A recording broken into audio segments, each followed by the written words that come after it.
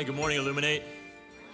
So before we get into the text, I want to let you know that, with all of the things that are happening in the world right now, I think that the scriptures call us as Christians to pray even more fervently. So what I'm going to do this week is figure out, I'm not sure how it's going to work out. We'll figure it out.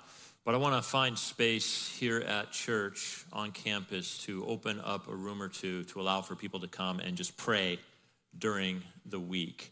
You know that our footprint has been reduced by about 50% because of our remodel. So we have this space and then a couple of rooms behind us. And so we're maxed out very often through the week, but we'll figure it out. And then to stay informed on that, we send out at least once a week a church-wide email prayer list. And so if you want to catch that and even contribute to it, call the church or email us and we'll keep you posted in that way. Cool. So if you got your Bibles, we're in Romans chapter 5. We're going to pick up where we left off last week. We're in actually the second half of the chapter. And here's the deal.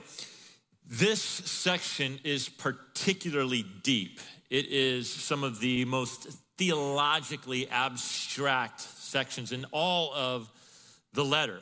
If you pick up a commentary on Romans, you can go straight to chapter 5 and see how many pages it devotes to this section. And what I have often found is that when these jewels, so to speak, are unearthed, they bring something remarkable to our lives. So just want to forewarn you a little bit. It's going to be a little bit more on the deep end. My job is to simplify it, but not to make it simple, because it isn't simple, but we can try to simplify it and come to understand what it means. So essentially, here's what Paul is going to roll out for us.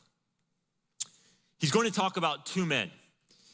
And without doubt, these are the two most influential men in the history of the world. Who's he talking about? He's talking about the first man, Adam. Then he's talking about another man who is a type, we'll explain that in a second, like Adam, and that is Jesus.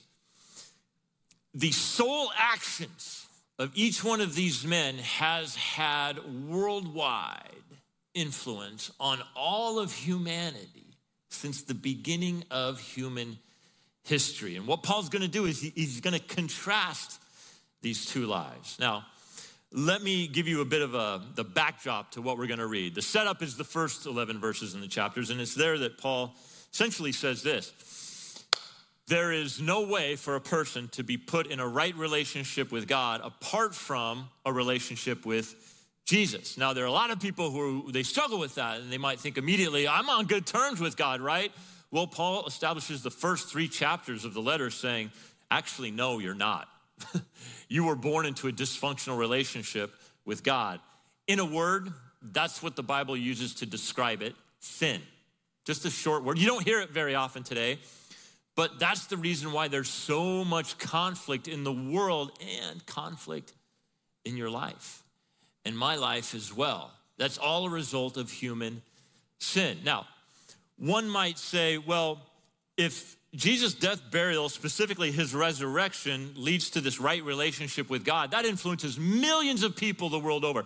How can that actually be the case that one person, one individual's, one act by one individual could have that breadth of influence? Well, Paul's essentially going to say, that's a great question. And to help you understand that, I'm going to take you back in time to the Garden of Eden, to another individual, the first of humanity, Adam.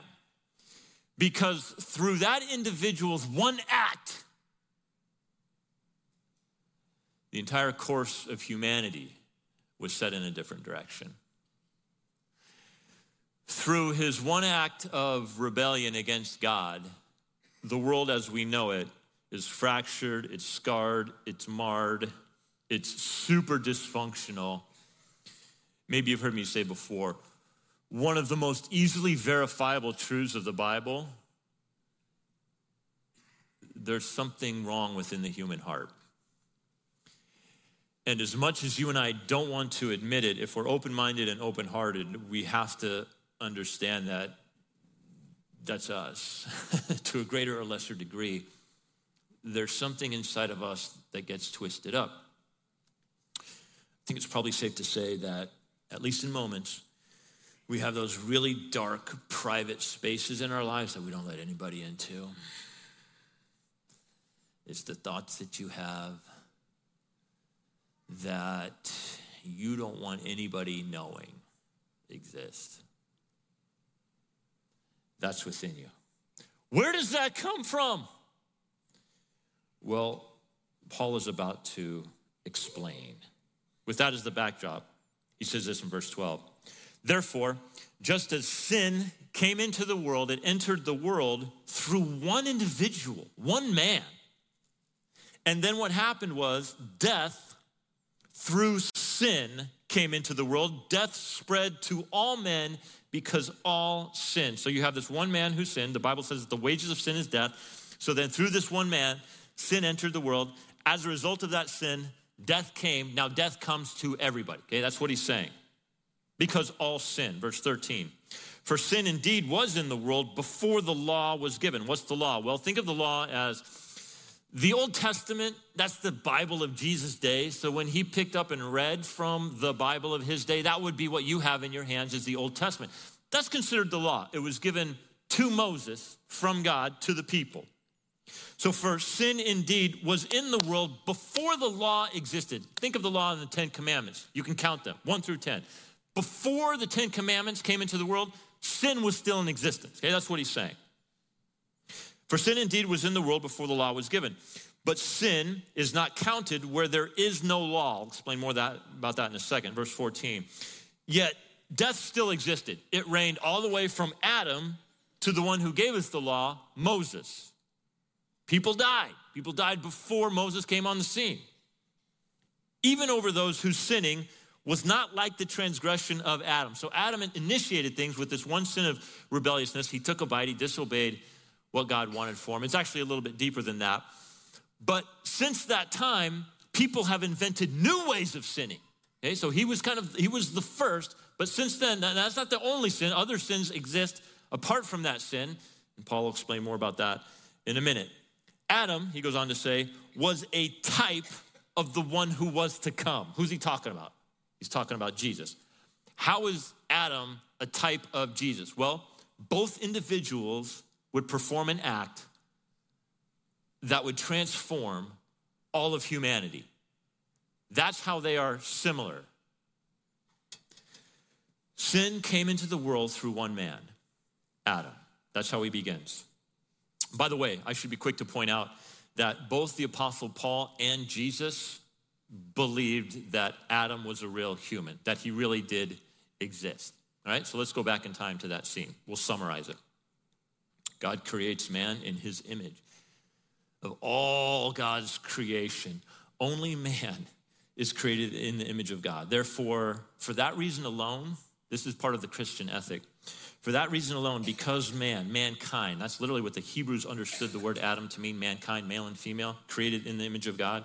For that reason alone, all of humanity is worthy of the utmost respect, honor, and dignity. Because when you look around the room, you are actually looking at a creature that bears the image of God, created in God's image. The animals weren't that way.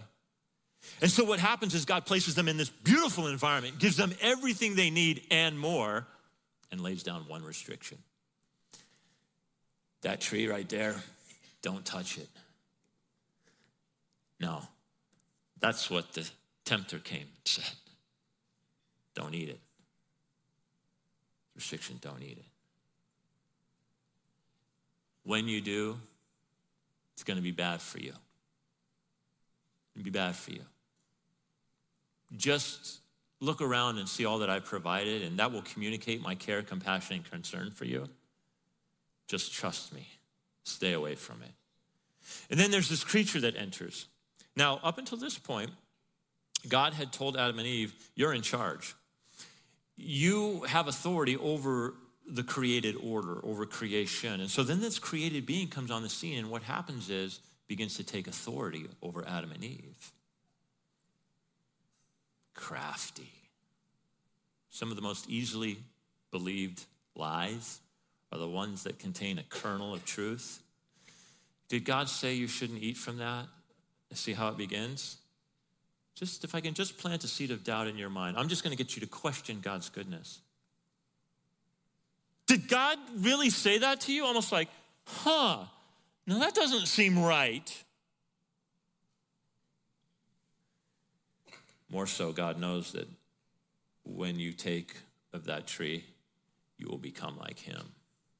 You'll know good from evil. Well, that was a true statement. They were going to know good from evil, but not in the way they thought. See, the idea is that God is withholding something from you. And it's human nature. Don't withhold anything from me. Don't tell me what to do. Don't tell me what I can and cannot do. And certainly don't withhold something from me that I think I should have. And there's the temptation. And what happens? They bite. They fall for it. Sin enters the world. This is what Paul is beginning to explain. And we talked about it a few weeks ago. To sin is to miss the mark. Ancient archers, as they would let the arrows fly, aiming for the bullseye. If they missed, the crowd would yell, "Sinner! Sinner!" Meaning you missed. God has this standard. It's reflected in his character. When you read the Ten Commandments, not only is it good for a well-ordered, functioning society, it's good if you want a good, purposeful society. The Ten Commandments are great, by the way. Don't take what's not yours. Yeah. Don't manipulate people. See, these are good things for society. They also are a reflection of the character of God, the attributes of God. And so we fall short. We are unable of keeping these commandments with any kind of consistency. And so that's why the Bible says we're all sinners. So this being the case, there's this sin principle that is now present within Adam.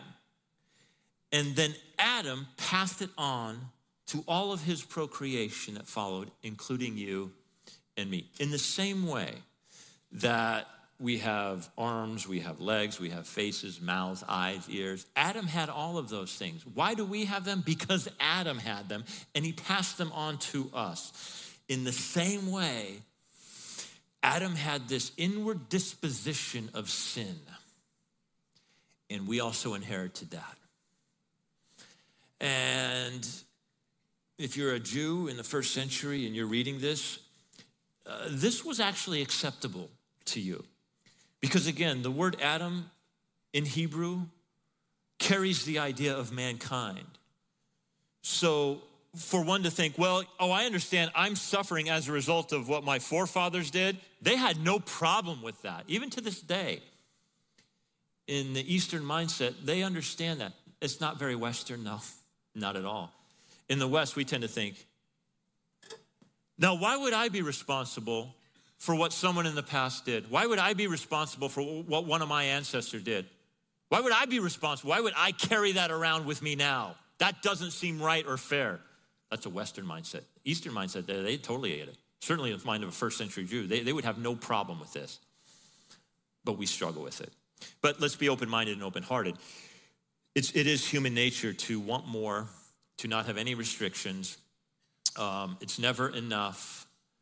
That's exactly what happened in Adam. And if someone was to say, I don't think it's fair that I should suffer as a result of what Adam did, here's what I would say to you.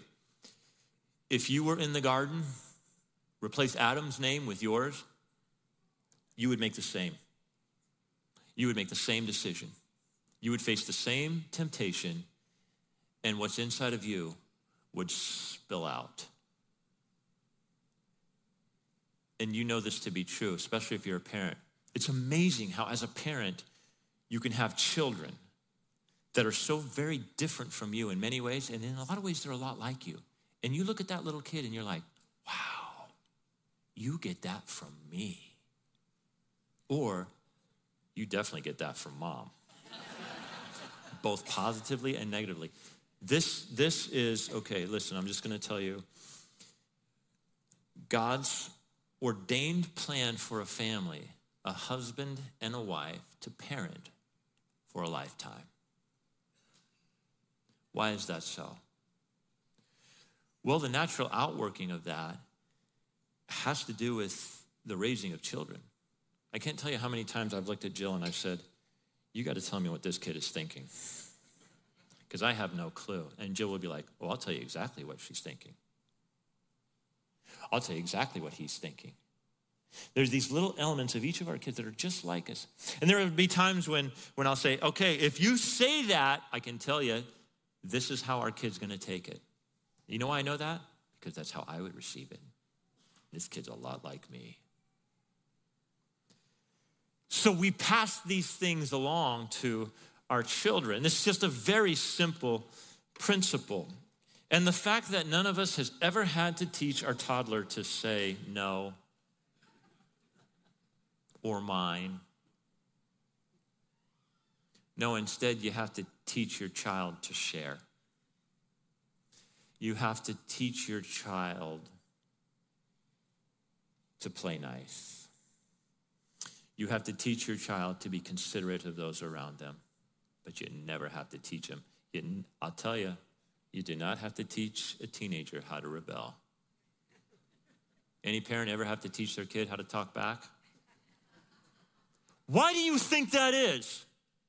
Why do you think that is? The Bible is incredibly profound and relevant. It's been that way from the beginning. So for you to say, well, it's not fair, I wasn't there. No, you were there.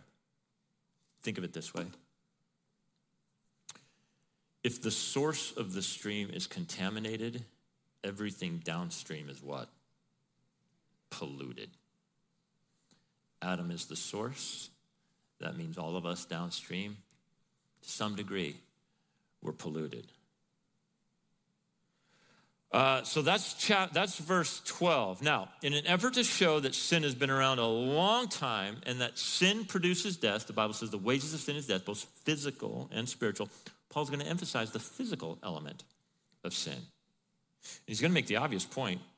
Lest you think that sin isn't present in the world, sin brings death. Hey, death has been around for a long time. Verse 13.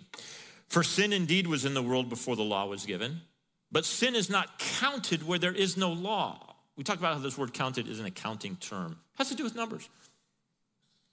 You have the law. You have lots of laws laid out here in the Old Testament. Then you have, 1, 2, 3, 4, 5, 6, 7, 8, 9, 10. You have 10 of them. Those can be counted. They're codified. This is what he's talking about. So there could have been a time in the past, although you have a conscience that tells you what you're doing is wrong. You don't want to be treated a certain way. Well, you shouldn't treat people that way. You don't need a law to tell you that. But now that you have the law, it's written in black and white, you are totally without excuse. In fact, you can count which law you've broken with the 10 commandments. You can count them. So what he says is, for sin indeed was in the world before the law was given. Sin existed before the time of Moses. He was the lawgiver. But sin is not counted where there is no law. But when the law comes, you can literally count it. Yet death reigned from Adam to Moses. Moses is the lawgiver. That's why he mentions him. Even over those whose sinning wasn't exactly like the transgression or the sin of Adam, who was a type of the one to come. Think of it this way. Every time you pass by a cemetery, you can be reminded that it all started with Adam. The oldest engraved headstones in the United States date to the 1600s, which makes sense. However, there are cemeteries in Greece that are 5,000 years old. And you visit this place and you realize people have been dying for a long time.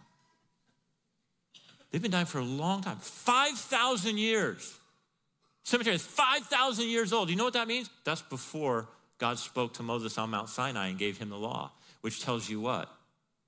Death didn't come because the law was there because you have it written. Death comes because of Adam.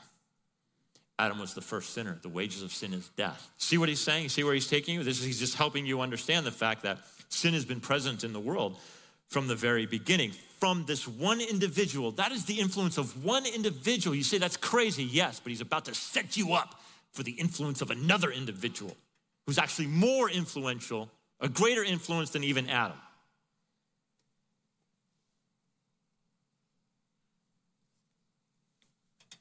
For sin indeed was in the world before the law was given, but not counted where there is no law.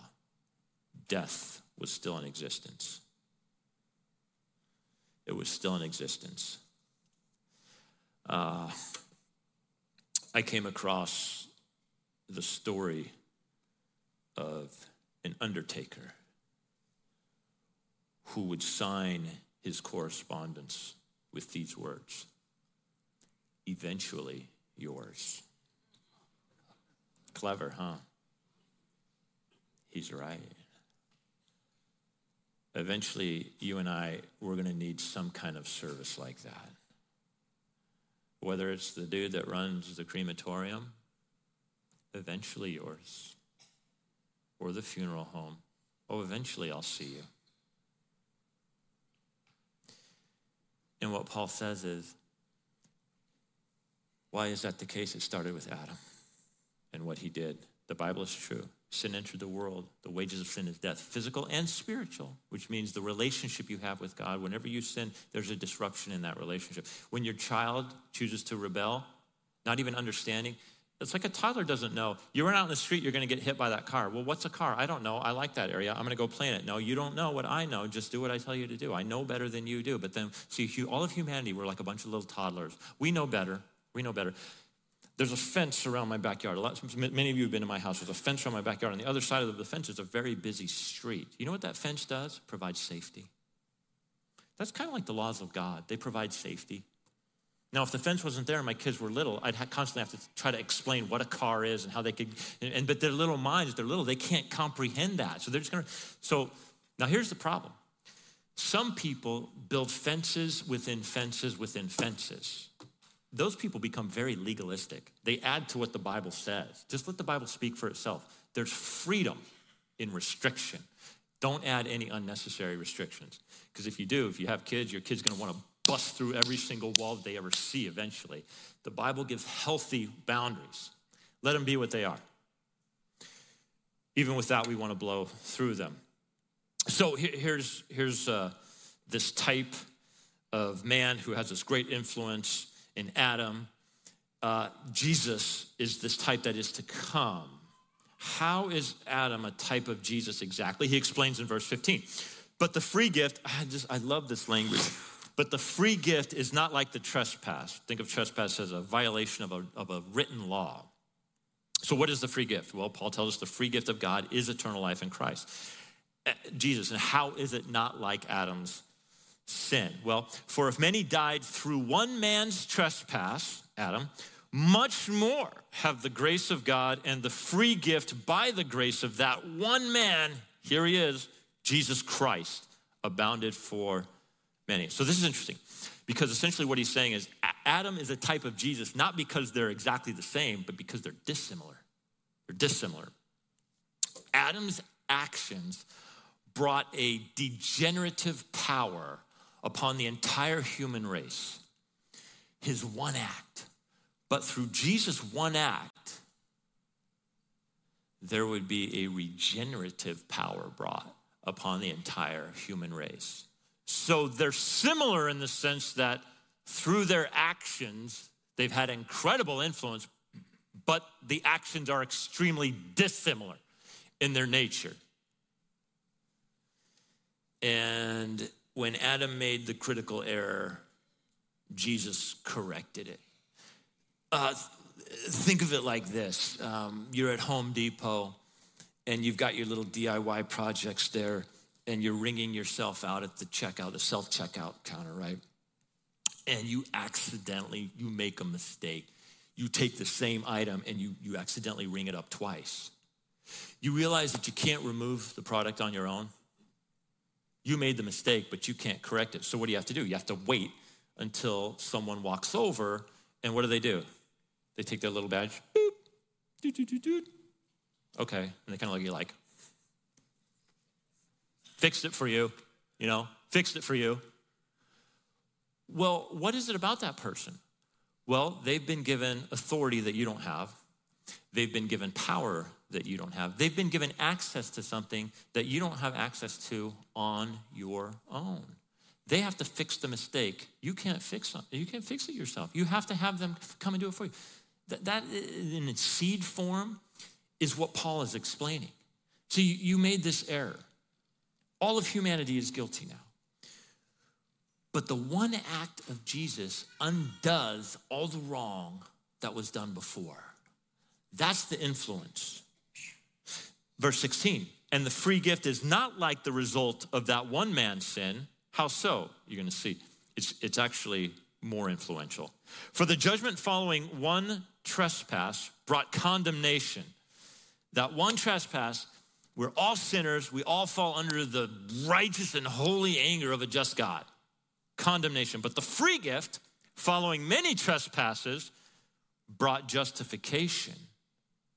For if because of one man's trespass, death reigned through that one man, much more will those who receive the abundance of grace and the free gift of righteousness reign in life through the one man, Jesus Christ. Both had influence, but Jesus' influence more powerful because it would bring forgiveness for millions of people who embraced the free gift and the grace of God. Verse 18, here's his summary. Therefore, as one trespass led to condemnation for all men, so one act of righteousness leads to justification and life for all men.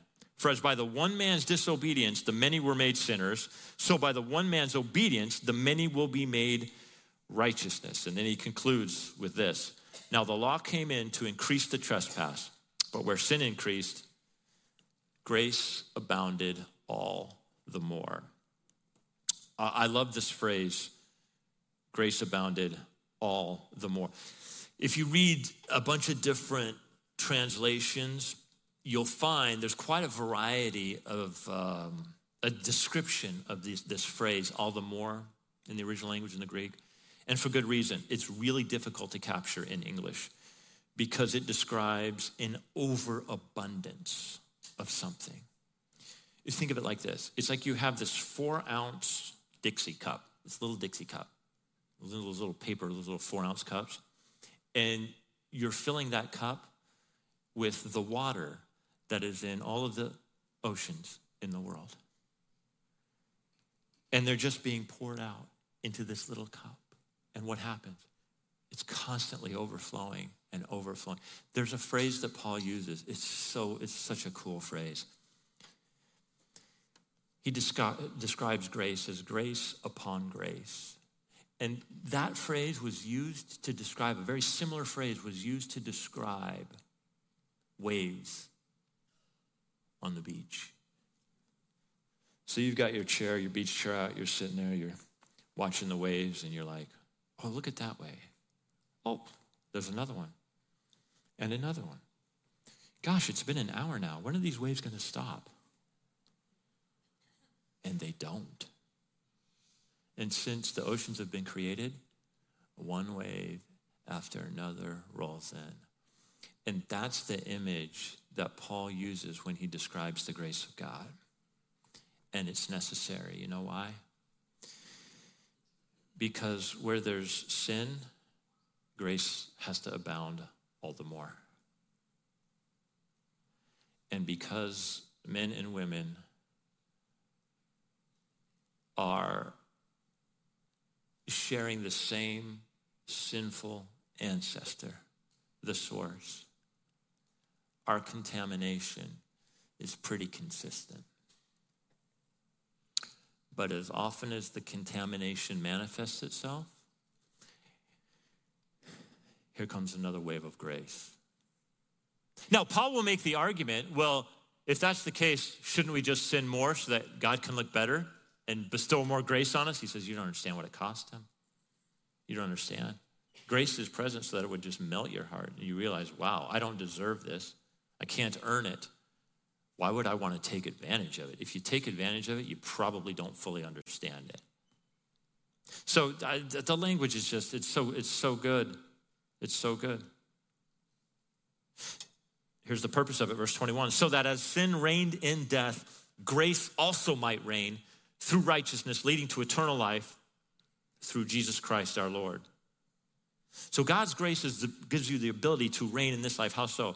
Jesus said in John chapter 10, the thief comes only to steal, kill, and destroy. But I came that you might have life and have it abundantly.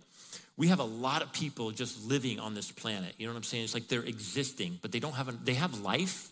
They're alive, but they don't have abundant life. And the world today, with all of its dysfunction and all of its miscommunication and its distractions, people are so twisted up. They're so sideways. And then you have this ancient text that speaks this profound truth, and it begins to unravel and untangle the mess that has become people's lives. And it starts with grace. And you might say, listen, still, I wasn't there when Adam made his decision. I shouldn't be held responsible. Well, you weren't there when Jesus was hung on the cross, and you're a recipient of that. Why would we not accept one without the other? And notice how Paul ends the chapter with these words. It's Jesus Christ, our Lord. You know what the name Jesus means? Yeshua. God saves. Christ. It's not Jesus' last name. Don't laugh when I say that. Some people think that's the case. Christ is a Latin word meaning Christos, Messiah. That's why when Jesus was in the synagogues, there were times where he picked up the Bible of his day and would open up to a messianic prophecy, a forthcoming Messiah, and he would read it, and then he would kick back and be like, it's me. The words that are being spoken of, they're talking about me. They're talking about me. That's why he's the Christos, the Messiah. And then Paul adds, he's our Kyrios, which means master. We are all masters to somebody or something. I don't care who you are. You're a slave to something. Why not be enslaved to the most benevolent master you could imagine, who only and always has your best interest? But I don't need that. What are you going to do? Become your own master? Good luck with that. We all need that North Star. Many of us have tried that for years. Many of us still struggle with it, by the way, myself included. I'll tell you, the times that I get myself in trouble is when I start to think thoughts apart from what God would want for me. And you know what that is? That's me saying, hey, God, get off the throne. Jason's going to sit on it. That never ends well. Never. I'm going to have you bow your heads and close your eyes. So my job was to simplify it, but not make it simple, because it's not a simple thing. And I would challenge you, I'll tell you, my prayer for you all has been this: to recognize what's inside, and then to recognize that in spite of those things, you are never too far from the outstretched arm of God. You think about all the great heroes of the faith. Hebrews chapter 11, there's a listing of them. Moses, hero of the faith, he was a murderer. Buried a dude in the sand to cover it up. Abraham essentially pimped out his wife.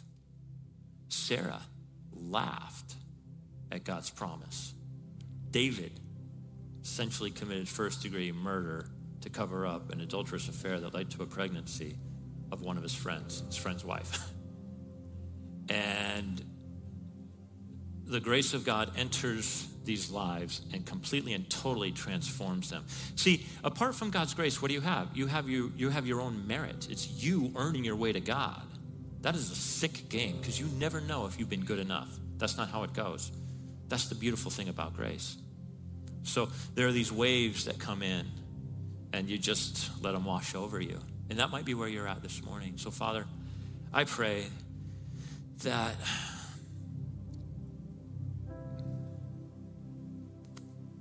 your grace would become so real in our lives that we would find the proper motivation to live for you, to step into that abundant life. For those who are here and they feel like perhaps they're just too far gone, God, what could be a better text?